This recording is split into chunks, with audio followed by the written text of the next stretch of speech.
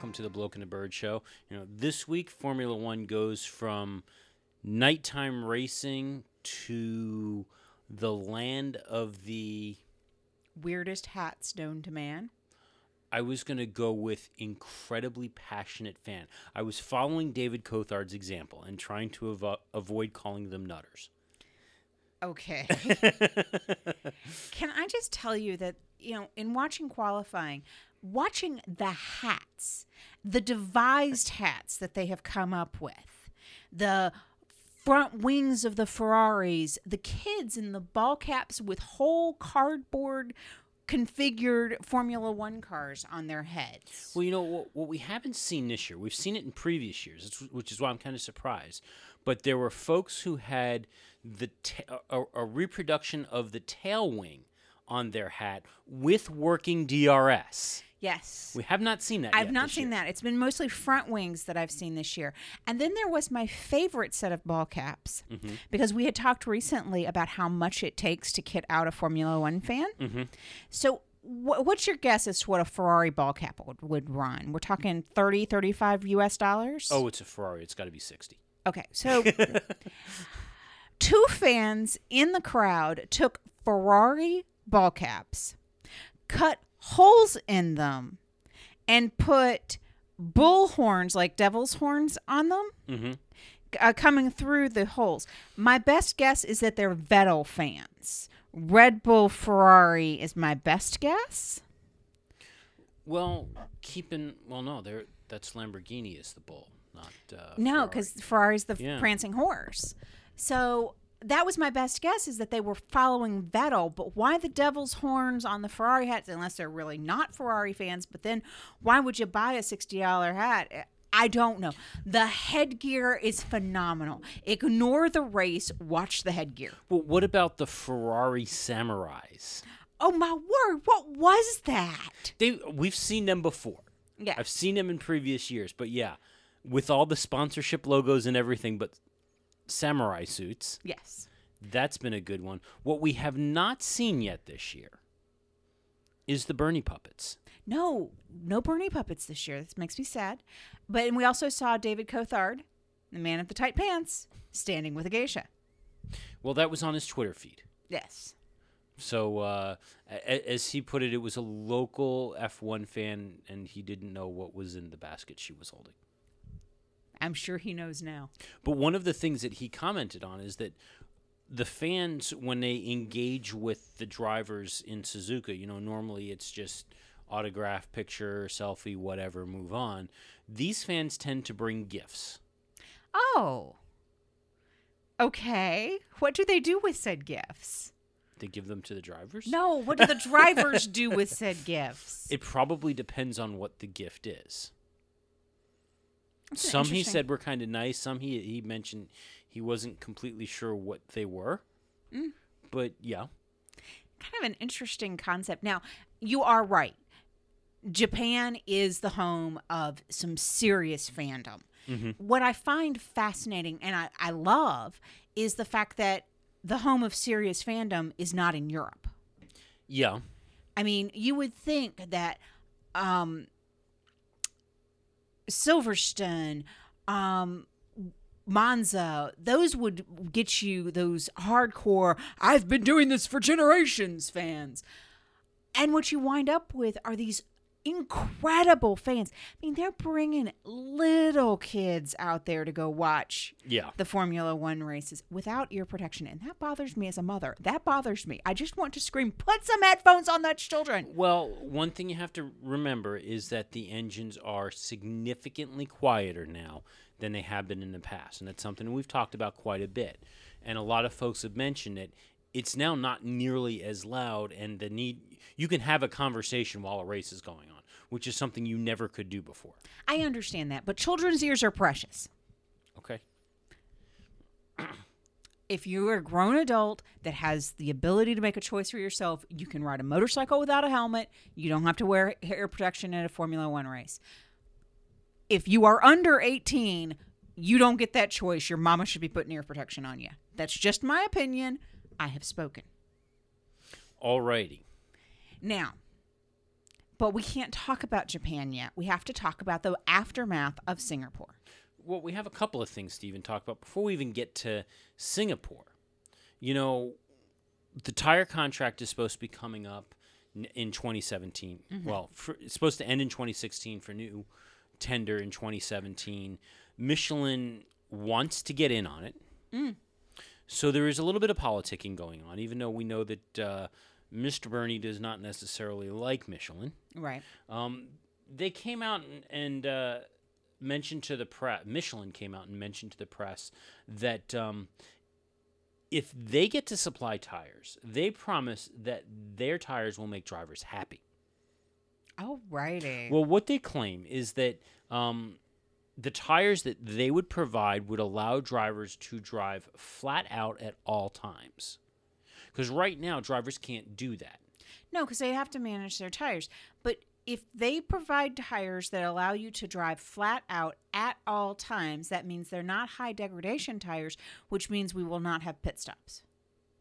And see, there's part of the problem is because this construct of tires, these high deg tires, was something that Bernie Ecclestone had mandated when Pirelli came in. He wants the pit stops. He believes the pit stops make more of a show.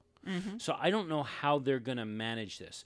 What Michelin says is that the tires will have a high stable performance for a given lifespan, which kind of makes it like they're trying to say that, okay, the tire will last for X number of laps, that you can push super hard on it, and then they're just going to fall off.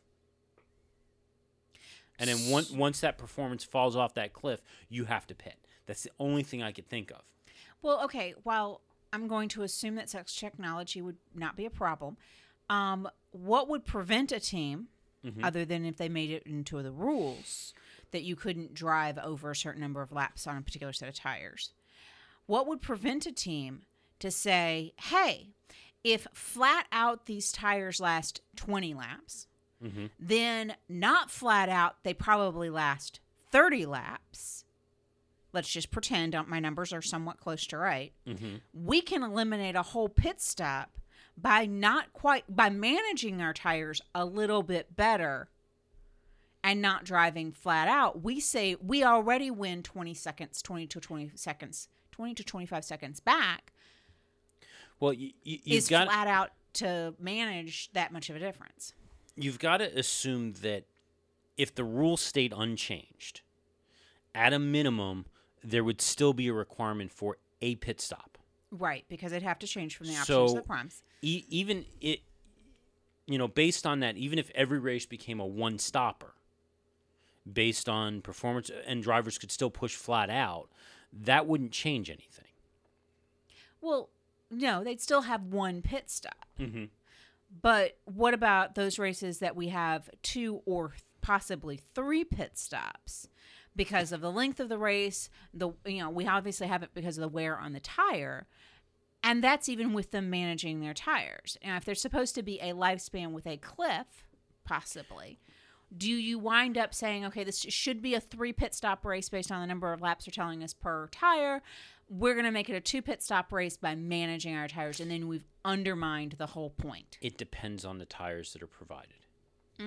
Because keep in mind, all of these races that are sometimes 3 pit stops and more, a lot of that is down to the tire that was provided, and that the tire that was provided was a softer tire, and as a result, it didn't last as well. And if they had gone with a harder tire, like we saw last year in Russia, where they could have run the entire race on those tires. Right. So it depends on what the wear of the tires are and what the new tire manufacturer is told to provide. We do know that the philosophy of the high deg tires is being called into question by the team owners. We know the drivers don't like it. And I think that there's the potential, and I think I've heard the drivers talking about it, I think it's a safety issue. Yeah, it definitely could be. Beyond the show issue, because on one side there's a show issue of the drivers aren't driving flat out, they're managing their tires. Then you have the corollary to that of every so often we have a tire just explode. And, that's kind of fun for a second. Well, that's the show there. That's the show. But then you have, every so often, a tire explodes and you have a safety issue.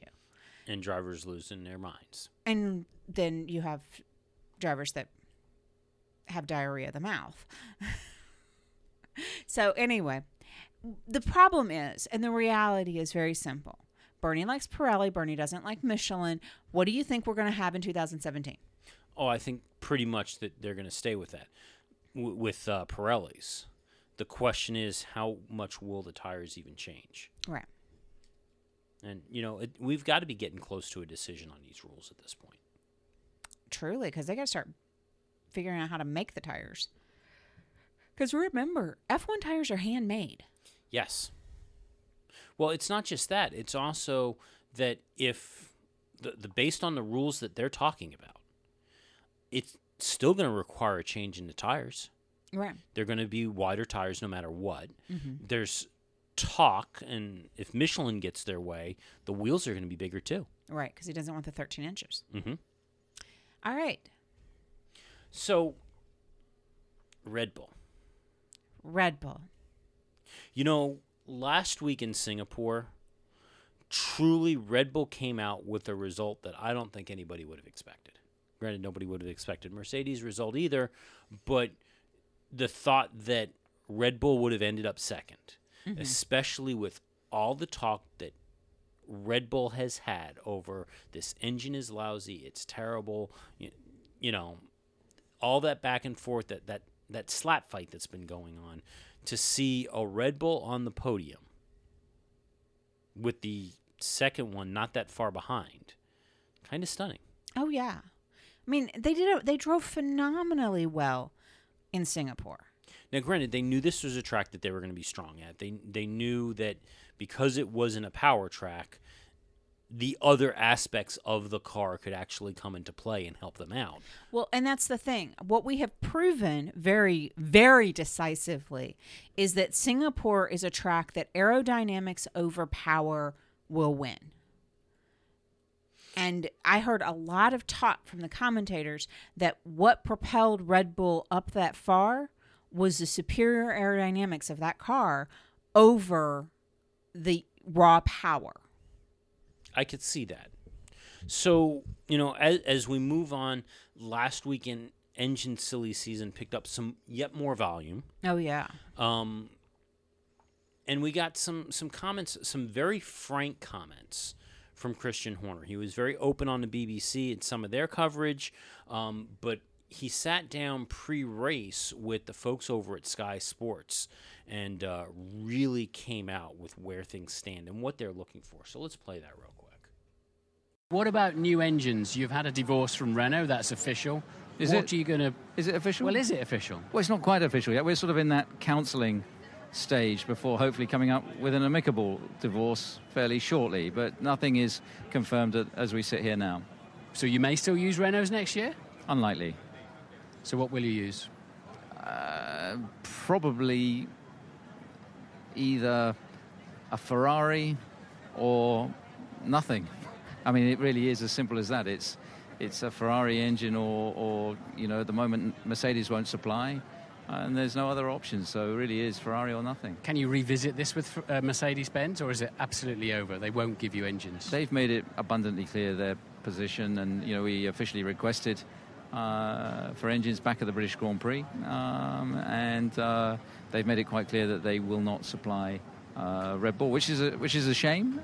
It was our first option, but it was always going to be a bit of a long shot.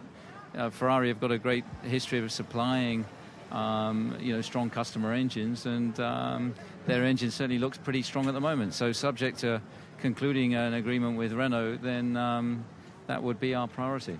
This is mid-September. Do Ferrari have the infrastructure and the manpower, and can you get the engine in the car in time for them to sell you the 2016 power pack?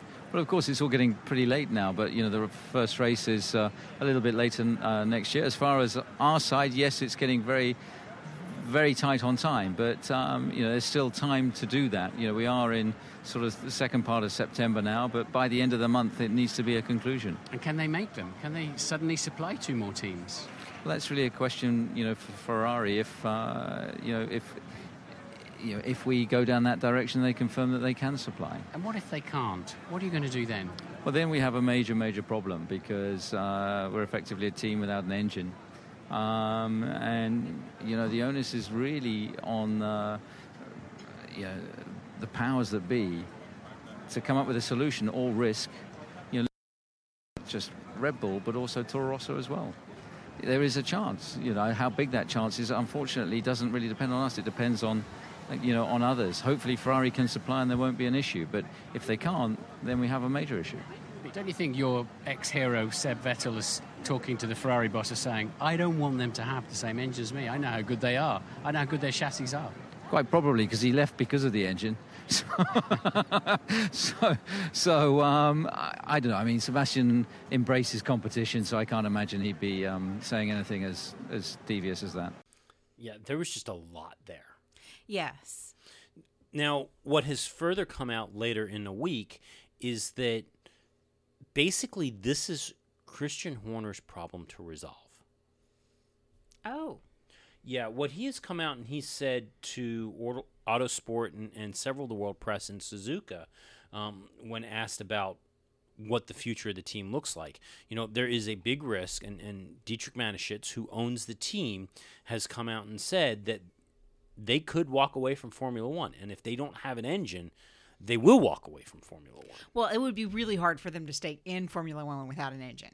But keep in mind, though, we're not just talking about one team and 2 cars that would walk away from Formula One. No, it's 2 teams, 4 cars. 2 teams and 4 cars would absolutely walk away from Formula One.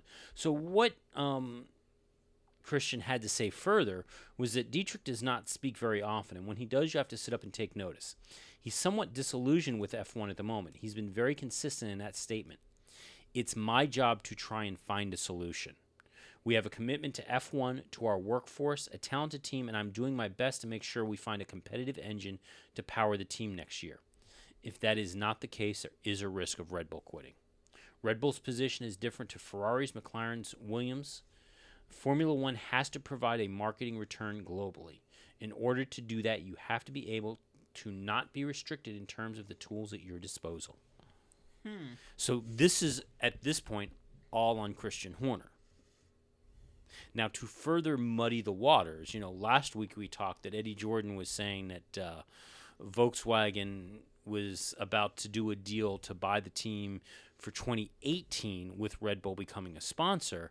However, if you have not been following the news, right about the same time that this happened, the major scandal broke with Volkswagen, which so far has resulted in the resignation of current CEO Martin Winterkorn, who, by the way, was the guy who was spearheading or was rumored to be spearheading the effort to bring Volkswagen to Formula One. Now, the replacement is currently the head of Porsche. Whether or not he sees the same view, I don't know. But you got to think that given the estimated cost there, that if that deal is real, it's in jeopardy. Well, it's possibly in jeopardy, if not at the very least delayed. Mm-hmm. I mean, and there's a stop order on selling all diesel cars right now, at least in the U.S. In the U.S., there's a stop order on selling diesel cars, with VW telling dealers that they will be covering some level of dealer costs regarding those cars. They have set aside something in the area of $7.8 billion in a war chest to deal with the fallout of this. And there has been talk that fines from the U.S. government alone, and this is global, but fines from the U.S. government alone could top $11 billion. This could do some serious damage to the company. Seriously, it could. So what's next? Well, while we're still on the topic of these Ferrari engines and the possibility of them going to Red Bull, Bernie has reached out to the press. No. Tell me that Bernie kept his trap shut. Well, he has confirmed initially brokering an agreement between Ferrari and Red Bull, although he says that the Fiat Chrysler CEO and owner of, or team principal, whatever Sergio Marchionne's new title is with F1, he says that Sergio Marchionne has expressed concerns about doing so, as has his counterpart at Daimler for Mercedes, Dieter Zetsche. For Formula One, Marchionne would love to do it to get Red Bull competitive with an engine, but he doesn't want to damage the team he runs. And this is what Bernie told Autosport. If Red Bull get a better engine, then they are obviously going to be competitive. It's an obvious concern, and he's frightened he's going to upset his team. It's now down to Sergio to make up his mind, and I'm sure it will be sorted out shortly one way or the other. So he's saying that Sergio Marchionne may be afraid to give Red Bull engines. My question is, why? If you, supposedly negotiated the preliminary deal to get these two together, and you know that if this deal falls apart, you lose not one, but two teams. You lose not two, but 4 cars from the grid.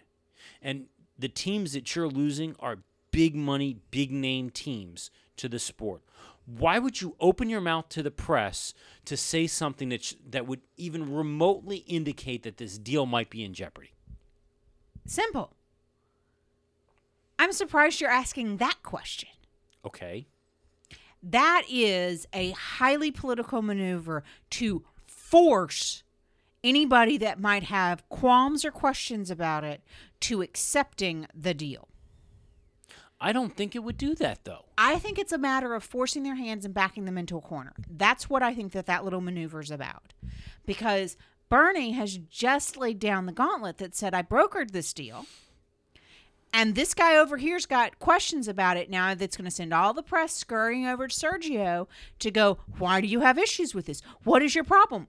Then the press gets a hold of it and, chews at Sergio for a while till he throws his hands up and says, fine, I get it. We'll do this. That's what that's about. But I don't think the problem I have with that theory is that's not what happened to Mercedes when word came out and Mercedes formally said, we're not giving them engines. But there was still a plan B. Yeah, I don't know. There's not a plan B right now. It's not like Honda's going to come up with an engine that, hey, Red Bull, we'll give you a Honda engine. I am quite sure they could get Honda engines at pennies on the dollar. Well, yeah, and if Honda came to him, Red Bull would probably say, yeah, thanks, but no thanks. Right. But it's not, there was a plan B when Mercedes came out and said, no thanks, we're not going to do that. I don't know. So what did you key off of on this, since it sounded like you had your own thing?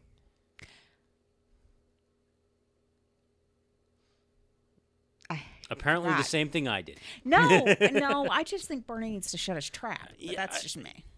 Yeah, I think this was a bad move. I think all this does is run the risk of further poisoning that well. And he can't afford to do that, because if he loses 2 teams, and he loses 2 teams over this, and big name teams at that, this is going to seriously harm the sport. Well, it's going to seriously harm the sport, but I'm sorry. I have never taken Bernie to somebody that wants to piss Red Bull off. I mean, seriously, he and Christian Horner have been strange bedfellows for a long time. Yeah. And, I think that it's always that question to me as what is Bernie trying to do to give Red Bull an advantage? Because he's worked very hard to make sure that they have an advantage. Yes, but he also loves Ferrari. Well, he does love Ferrari. And would that not be a marriage made in heaven? 2 teams that he loves, married, walking down the aisle together? It would, to a point. Because, again, I mean, look at what has happened over the last 2 years with the Renault-Red Bull relationship. Mm-hmm. And the words that have been exchanged from mainly Red Bull towards Renault. Mm-hmm. And you look at the culture of Ferrari. The team comes first. You never speak bad about Ferrari. And you're going to go and take in Red Bull, who, if you don't perform to their standards, will slag you in the press. It's a risk. Yeah. It's a risk.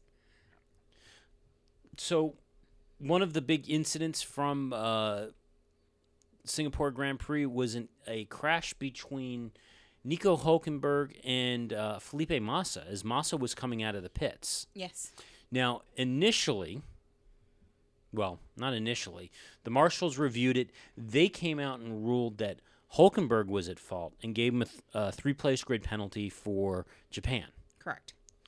Hülkenberg's reaction was absolutely not, this is wrong, I don't understand this, I shouldn't be the one, I wasn't at fault, I was the one who was on the track.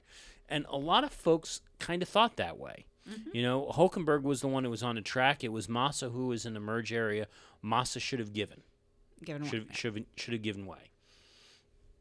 However, Hülkenberg has since come out and said that, you know, after I reviewed the footage, I kind of thought that I had given him more room than I actually did, and he has apologized to Felipe Massa for the incident. Apparently he called him. Yes. On the actual telephone. And they spoke. Mm-hmm.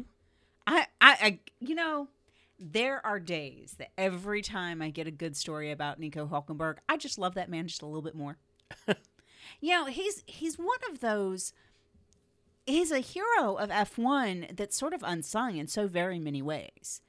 I mean, every junior series that he's been a part of, he has won. Yeah. He won the 24-hour of Le Mans. We only heard that for about 3 or 4 races. He's a phenomenal driver. He is 6 feet tall, and because of that, he weighs a bit more than the other drivers, and that affects where he can get a premium seat in the grid. I mean, it really does.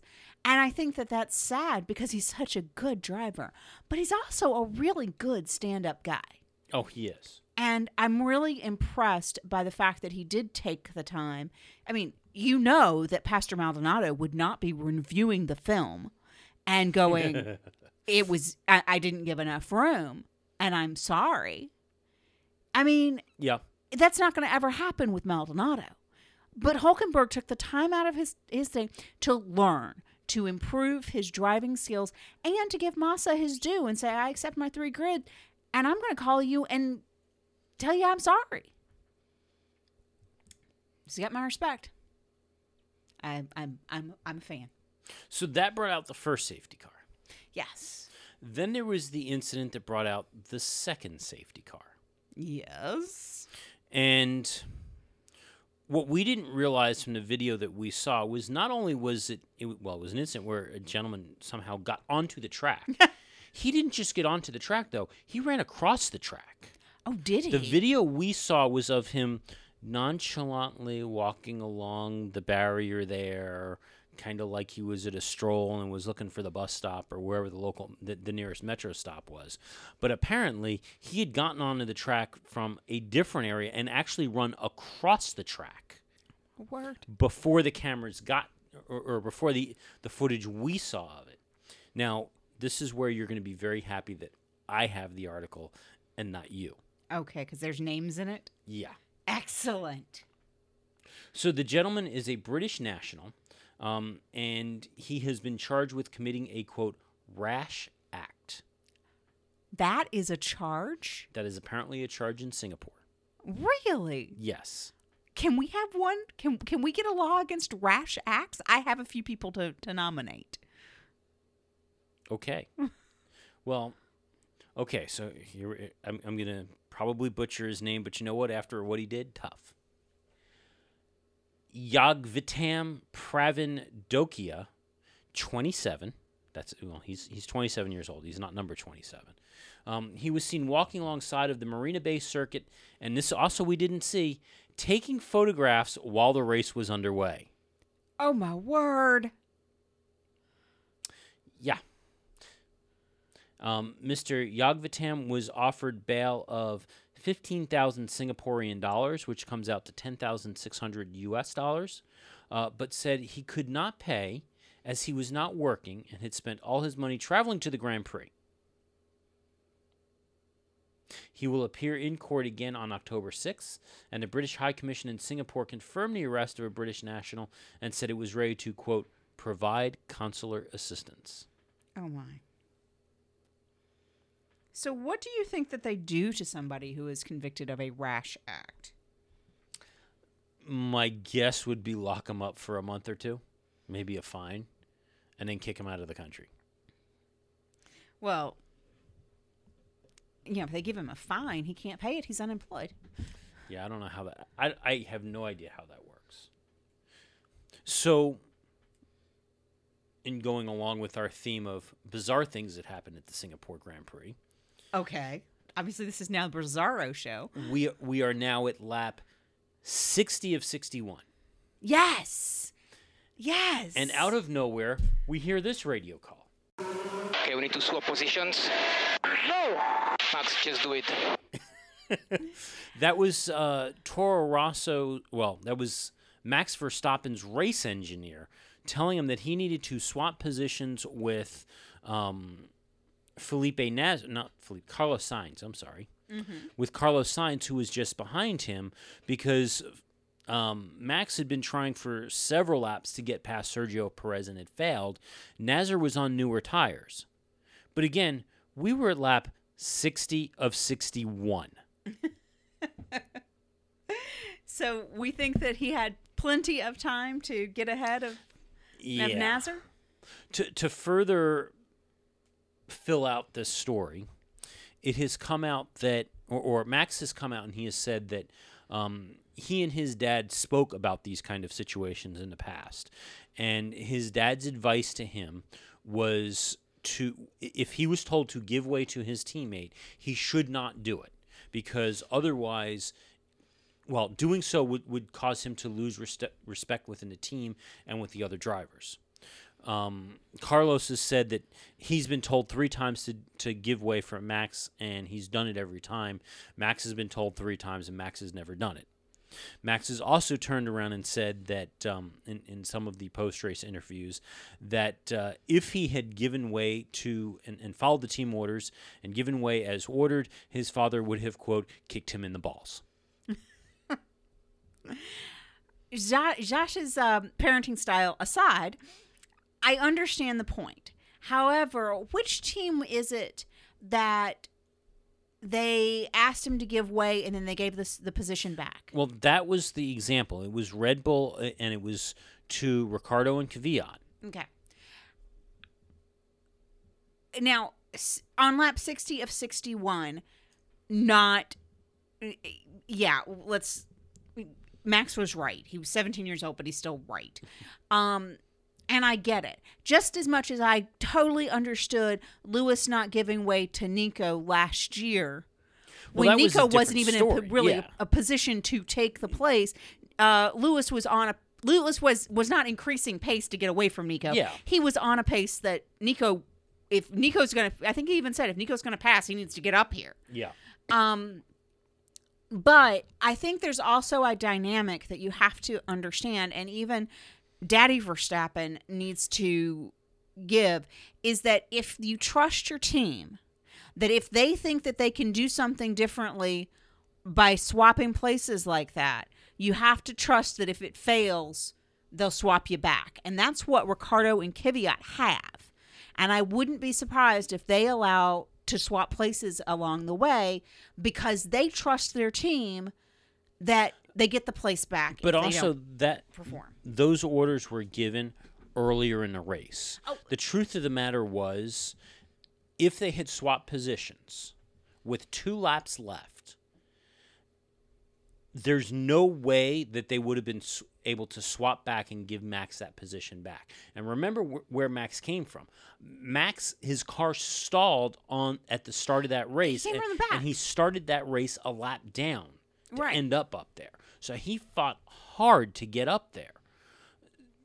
Now, the team has come out, including Franz Tost, who runs the team, has said that the team orders, when they looked at it, they were unnecessary. There was no reason for it. The odds are, from what they were watching, he couldn't have caught up to him. Sainz wouldn't have been able to make the pass anyway. Along the same lines, they didn't exactly communicate to Max just what the heck was going on either. All it was give him the position. And, yeah, based on that reaction also, it wasn't the give him a position and let Carlos have a go. It wasn't you clipped a corner and you... No, it was just give up a position. And even Franz Tost says they failed in their communications to him. Right. So...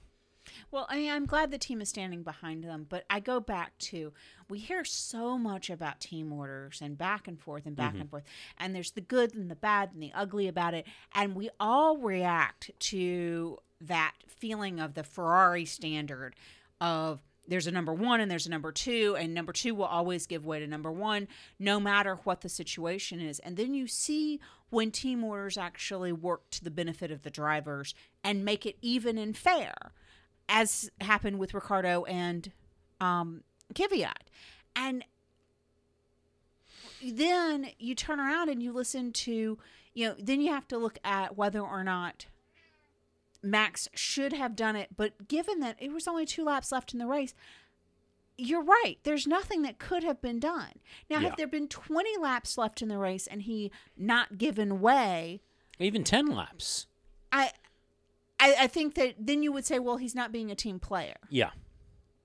Now, granted, Sainz has a valid thing. I've given way to you, and you've not given way to me. Yeah.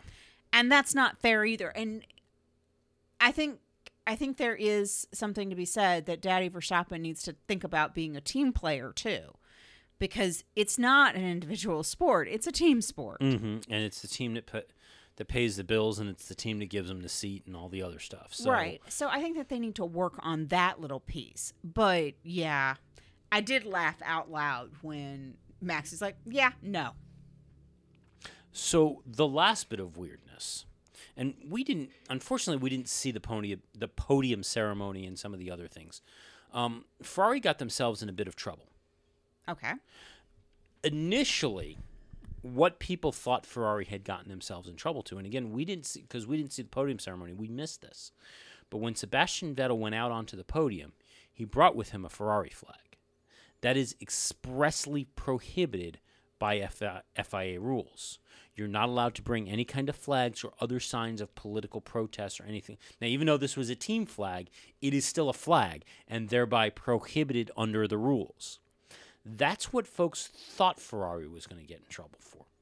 What Ferrari actually got in trouble for was post-race, the car's going to Parc Fermé. The only people that are supposed to be in Parc Fermé, this is a secure location, so that the officials can touch and inspect the cars. Nobody else gets in there without permission from the FIA stewards. However, the Ferrari engineers, in all their celebrating and partying and whatever, stormed Parc Fermé and brought their celebration in there, with reports being that the photographers and other folks who were authorized to be within the Parc Fermé spaces got pushed down and pushed out of the way by the celebrating Ferrari engineers. Ouch. Yeah. Now, the thing is, and this is what has a lot of the press annoyed, is that the Parc Fermé area, those rules are so stringent that most people, if they violate those rules and they violate those barriers, their credentials are immediately yanked and they are removed from the facility. Period. The end. No appeals. Wow. That was not done. Ferrari instead got a letter saying you're called before the stewards to answer for the conduct, and the penalty was that the team has to apologize to the Singapore stewards and organizers for their behavior. That's it. Why do they have special rules again? Because they are the Ferrari. Okay, your Italian accent sounds Sucks. an awful lot like your German accent. Yeah, well. I have no words. I can't explain it. Yeah. Okay, are we about to wrap up Singapore? Because I need to talk about one thing. Yeah, that's all I had for Singapore. That's it. Okay, so the one thing that you didn't talk about in the bizarro world of Singapore was the fact that Mercedes, okay, well, they sucked. Yeah, well, we talked about it last week with the qualifying, and it didn't get any better. So as you can imagine, we've talked a lot this year about how mature Lewis Hamilton has become. Mm-hmm. And, he's not let one race really destroy him and crush him. So imagine my shock when I read this little article about Lewis's reactions going into Japan based on the Singapore Grand Prix. Okay. About the 22nd of September is when this was written. So I know we have had a little bit more information since then, but according to Lewis, at that point, he had not been told what the problem was with Mercedes. Which problem? Why they were underpowered and underperforming. Okay, so not why he had to retire the car. Not because we did get word on as to that.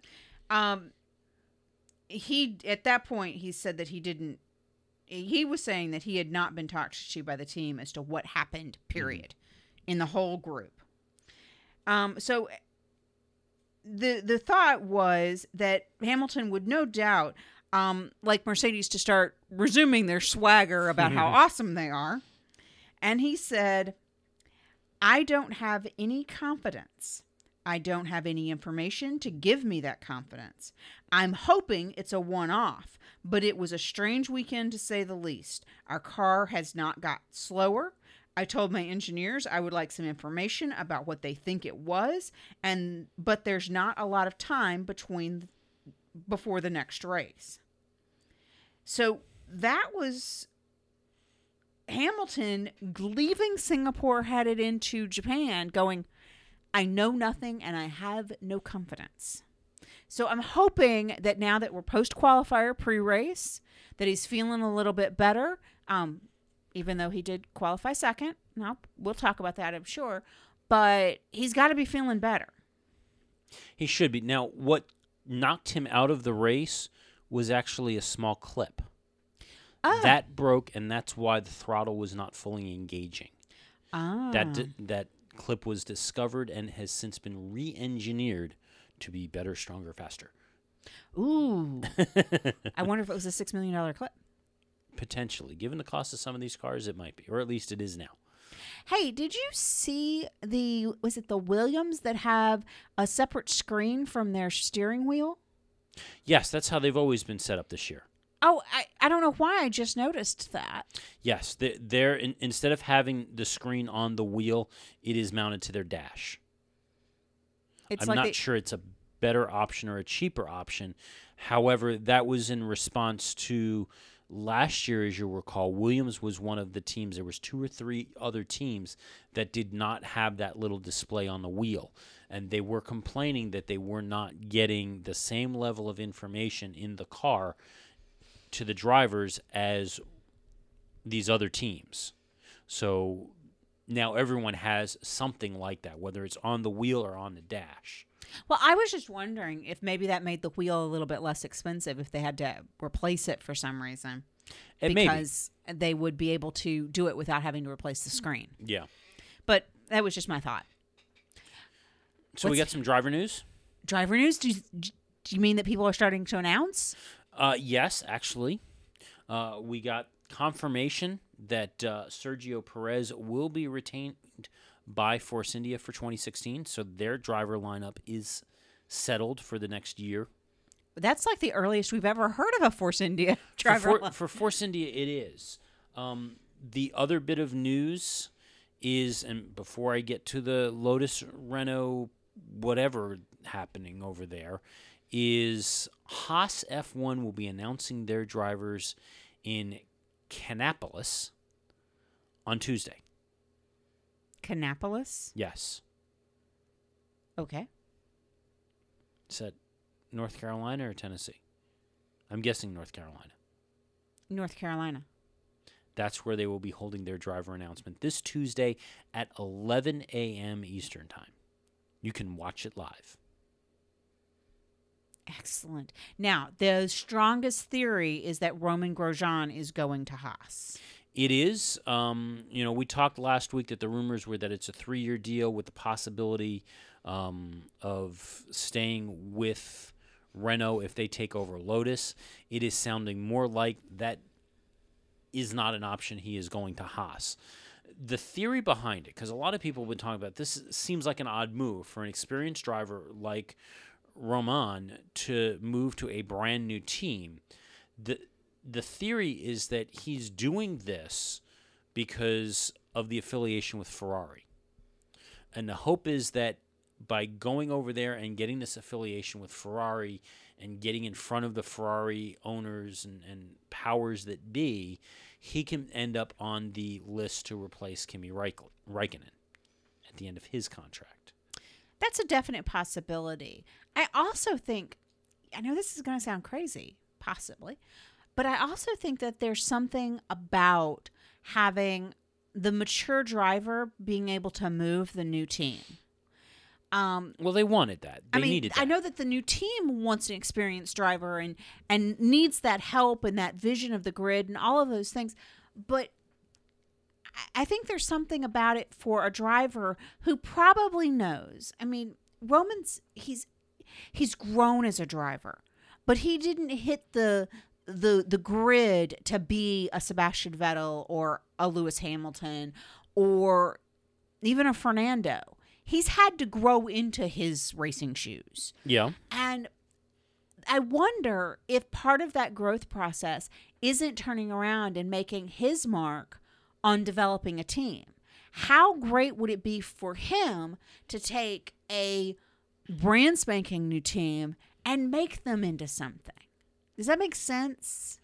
It's the challenge of growth. It does, and in some ways, it's kind of like that great big vision that everybody has of Schumacher going to Ferrari, or now the Vettel going to Ferrari.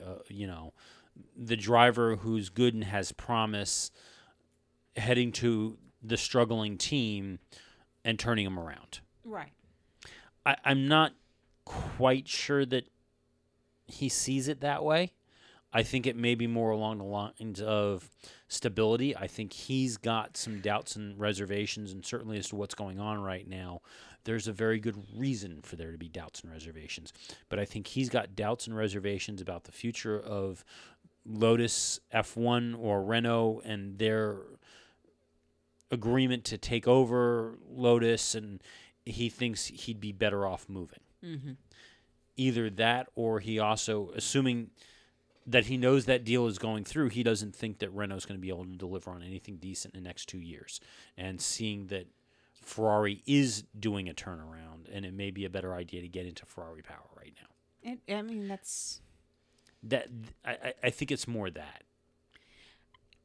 There's lots of possibilities, but I don't think it's that weird of a move, I guess. Now, what we do know with Lotus and Renault is that they have confirmed. Now, in reality, this is only a confirmation of something that should have happened anyway, as much as we don't like him, but they have confirmed that they are retaining Pastor Maldonado for another year. Correct. The truth is, Pastor was on a 3-year contract, and next year was the 3rd year of the 3-year contract. So, short of him saying, we've had enough of you, you're gone, he was going to be back anyway. There's also been some talk, though, about the timing of the announcement and the purpose of the announcement, because again, he was on a 3-year contract, and there's some thought that maybe by making the official announcement they were triggering some sort of payment from PDVSA, and they need that money desperately. Yes, they do, don't they? Yeah, but it causes some other questions with the Lotus Renault deal and that possibility. Now, we are hearing James Allen, he's considered the F1 app by some because of how much he knows and his insight. James Allen says that he's hearing from multiple sources that from a Lotus Renault perspective and their piece of the deal, this is done. It is signed, it is completed, it is done. Where this deal is being hung up and why we haven't heard anything, He's saying, and again, he says he's getting it from multiple sources, that it is actually between Renault and Bernie and FOM. Because Renault believes, and we alluded to this a few times, but Renault believes that they deserve historical payments as a historical constructor. And if they come back, they want those payments, and they want those payments at a significant amount, possibly more than Red Bull and possibly more than Williams, which could be because it's based on championships and how Renault is counting their championships and how Bernie wants to count their championships and who earned those championships. Because remember, this is a team that at one point was, I believe it was Minardi at one point, it was Benetton at one point, it was Renault at one point, and then it was Lotus. All of those have got some successes in there. Right. And Renault is trying to count some successes that maybe, Bernie doesn't think they necessarily should be able to count. Oh. So he thinks that the deal is going to fall apart because of disagreements between Renault and Bernie over those payments. But the other complications that come into this is that Renault, as we know, and we talked about last week, has very, very close ties with French petroleum firm Total. Right. Pastor Maldonado is sponsored by the Venezuelan petroleum company PDVSA. How do you square that circle? I don't know, because they can't exactly give up PDVSA money. Well, maybe they can. Does Renault actually need that? Well, I mean, it's Renault. I don't know if they need that, but at the very least, they've had to confirm Pastor Maldonado for another year, so that means PDVSA money for another year. Well, Lotus had to. Right. But it's not like if Lotus and Renault have already got the deal cut and everything is hunky-dory between them that they didn't know they were going to have to take PDVSA money. I don't know. I mean, best you can come up with is that Total's got to stay on the back burner for a season. But I don't think, I don't know what the contracts are between Renault and Total. Right. Because Total is on everything that Renault does, but I don't know if there's an option that they can back out of that, or if, as we've also talked about, how one of the rumors is that the team will operate as Lotus for one more year, keep all those sponsorship deals in place until 2017, and then cut everything loose and become a Renault team. And maybe that's it. I don't know. That's entirely possible. We know Lotus is in trouble. We know Lotus is a lot of trouble. They're hanging on, and Monday looks to be a very key day because that's the next convening of the court case. But to give you an idea of how much trouble Lotus is in, their freight was late to the track, and the team has been locked out of the hospitality units. And it doesn't sound like they're getting access to the hospitality units. Now, Bernie, in a magnanimous gesture, because Bernie is such a wonderful person, as a result of being locked out of the hospitality unit, that means that the team doesn't get fed at the track. Right. Bernie provided them food from the paddock club to make sure that the mechanics and engineers got fed while at the track. Okay. Because the team didn't do it. All right, so Bernie ordered a couple of pizzas in. Come on. No, they said it came from Paddock Club. Paddock Club is not a couple pizzas. Specifically said it was Paddock Club catering. So this was not a couple pizzas. All right, so riddle me this one. Okay. Bernie Mm-hmm. basically caters for Lotus out of the Paddock Club. Mm-hmm. Out of wherever, it doesn't really matter. But okay, he gets Paddock Club, and he's catering for Lotus. Mm-hmm. But yet, he's somehow backdoor stopping the deal with Lotus and Renault. Yeah. How do you marry all of that together? Because it sounds like, keep in mind, he would have never catered Marussia out of the Paddock Club. He wanted Marussia gone. And when Caterham and Marussia couldn't make it to an event, did he comp the freight? Did he help them in any way, shape, or form? I believe he comped the freight to Australia. and I think he comped the freight for Caterham to Abu Dhabi on the crowdfunded car. I believe he did comp that freight. No, I think that crowdfunding paid for the freight for that. Well, there's a lot of questions about exactly where that money went, because it was an awful lot of money that covered some things other than what folks expected it to cover. Excellent. But he wanted Manor Marussia to pay him back for the freight to Australia. Well, that's because he was pissed because they didn't compete, and he doesn't think that they had any intention of it when they showed up. Right. So Lotus CEO Matthew Carter has come out and said that he's aware that Renault knows that, or he knows that Renault is aware of the deadline, because if they've been told that on Monday there will be no more further extensions in this case, there will be a ruling one way or the other. Renault has to commit to providing funding because Lotus cannot meet this tax bill. Mm-hmm. He says that they're in limbo until that they know that the overall deal is concluded. As soon as they know, then things will start falling into place. Carter recognizes that Lotus cannot pay the £27,000 required to unlock its hospitality unit is a sad reflection on the position the team finds itself in. Explaining the situation, Carter said, "We have to make certain decisions as to what we pay and what priorities we make payments in. The hospitality at the circuit wasn't one of the priorities at the moment. We are still hoping we get the keys tomorrow," which they have not, "and we'll see where it goes. I appreciate it doesn't look good for the team at all, nor the sport, but I guess it is indicative of where we are at the moment." Asking whether a payment would be forthcoming for the hospitality, he has since replied, "No, but I'm hoping that we can come to some sort of agreement with the circuit," which apparently they have not, because we saw today, pre-race or pre-qualifying, the gear is sitting piled up outside the hospitality unit. It's not even marked as Renault, and the room is completely empty. Lotus. Or, marked for Lotus, and the room is completely empty. My problem is with this whole thing. You bring your team to an event. You are responsible for the health and well-being of that event, in addition to your participation. That means you need to feed and clothe and lodge your team and your personnel at this event. I don't have a problem with you turning around and saying, you know what, we're going to pay just enough to make sure that our engineers and our staff get food, but all the other stuff that we bring to hospitality, we're not doing at this race because we can't afford. I would be okay with that.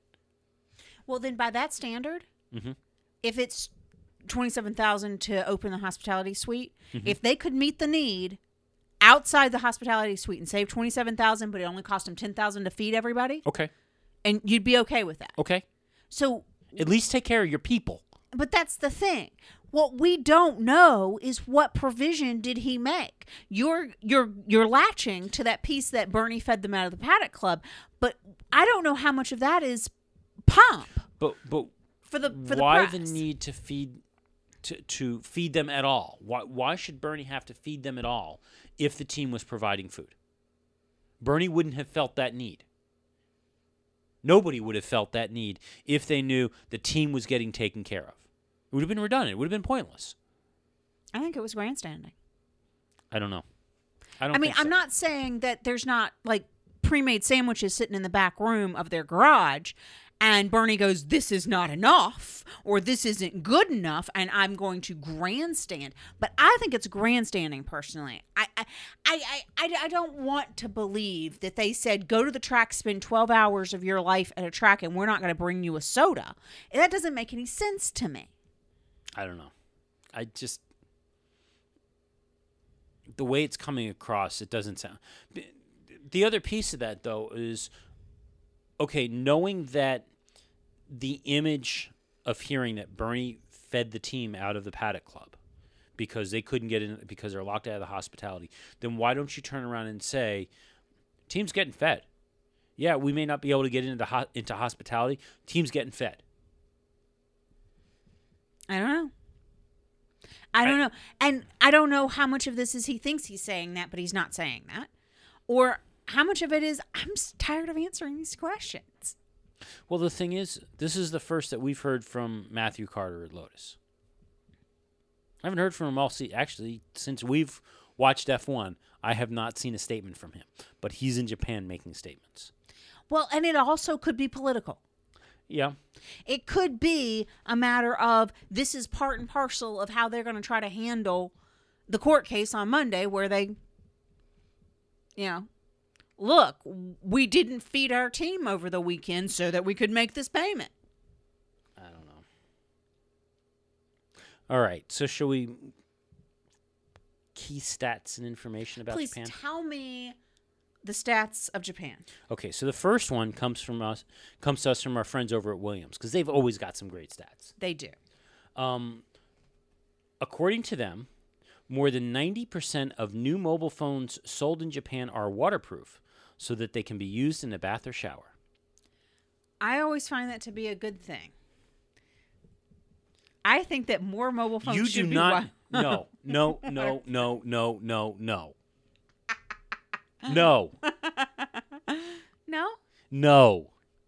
No? Considering you're one who complains about folks using them while on the toilet, no. Nothing makes me angrier than to be in a public restroom and listening to somebody on their phone. That is wrong. Yeah. Okay. So other key stats and facts coming from the folks over at the BBC.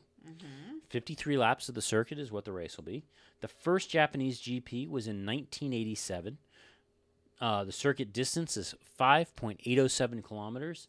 And the race lap record of 1 minute 31.540 seconds was set by Kimi Räikkönen in a McLaren in 2005. Okay. Japan produces around 60% of the world's animated shows. Yeah, I think our son watches all of them. At 21.3 million, the number of pets in Japan outnumbers the number of children, 16.5 million.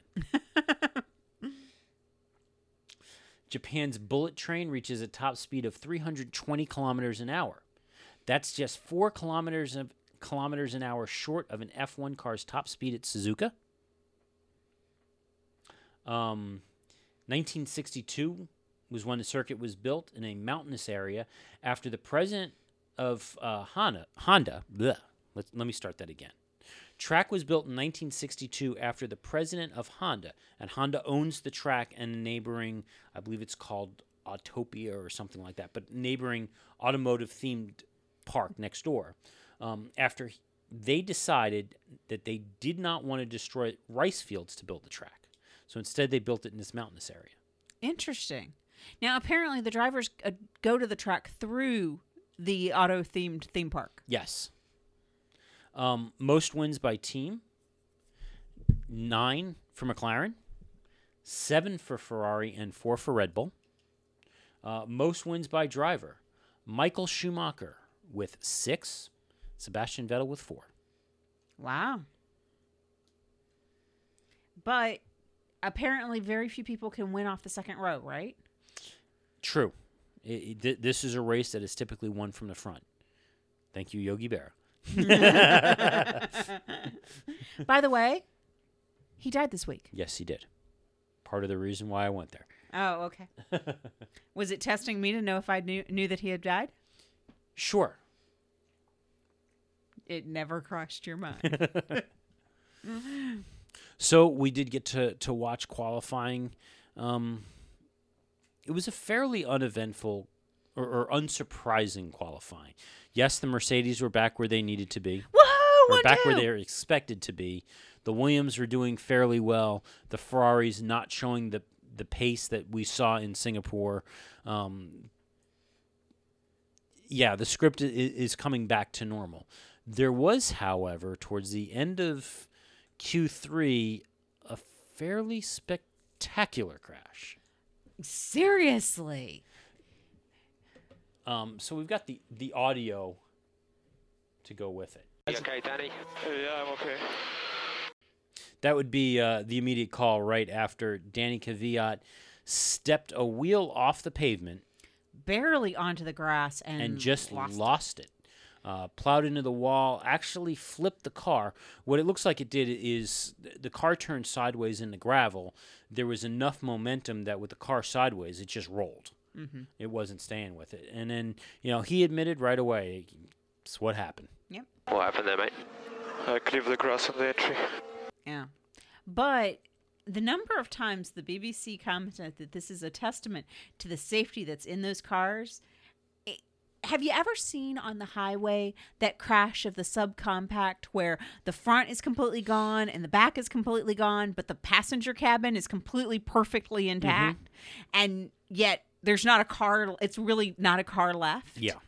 That is what the end result of that crash looked like. There was no front wing. There was no back wing. The tires were all akimbo. Tires went across the track. There was one tire on the other side of the track, one on the side of the track that he went off on, hanging off the back of the car, and you had to look to see it, but hanging off the back of the car was one of the brake discs.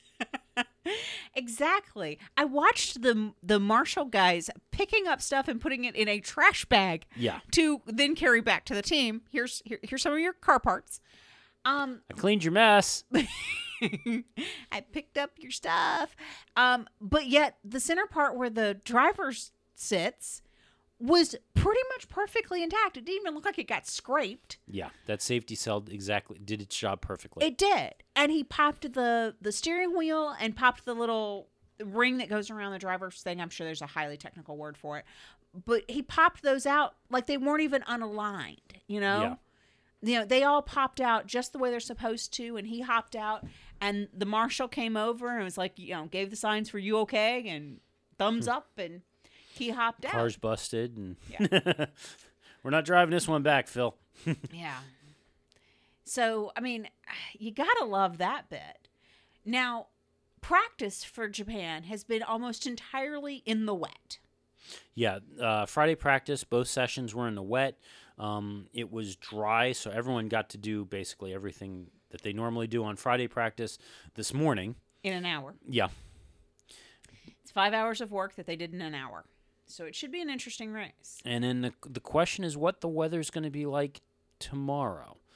They forecasted rain overnight in Japan, and some models are saying it'll clear up in time for the race. Others are saying that it may last at least through the start of the race. Hopefully it's not going to be nearly as bad as what we saw last year. Well, I think that at the very least we can guarantee that we're going to be starting on a wet track, because that's the other thing about Japan is that even though it may not be actively raining, the track tends to hold water. It does, and it depends on how many support races are run between the time that the track start or the race starts and the rain ends. Yeah, no other real news to share. We'll see what happens overnight. Last year, what was it, between qualifying and the race, we had an announcement that Sebastian Vettel was leaving Red Bull to go to Ferrari. So it's not entirely unlikely that we won't see an announcement in the next few hours over something.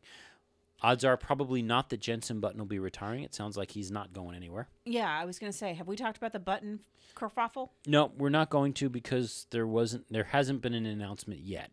All we know is that he has not left the team, and the team is saying they really, really, really want to keep him. And he's already said that he will either drive for McLaren or nobody. Yeah. So he's not going to go to another team. We're not going to hear a Jenson to Haas thing. I suspect that actually where it's at is if he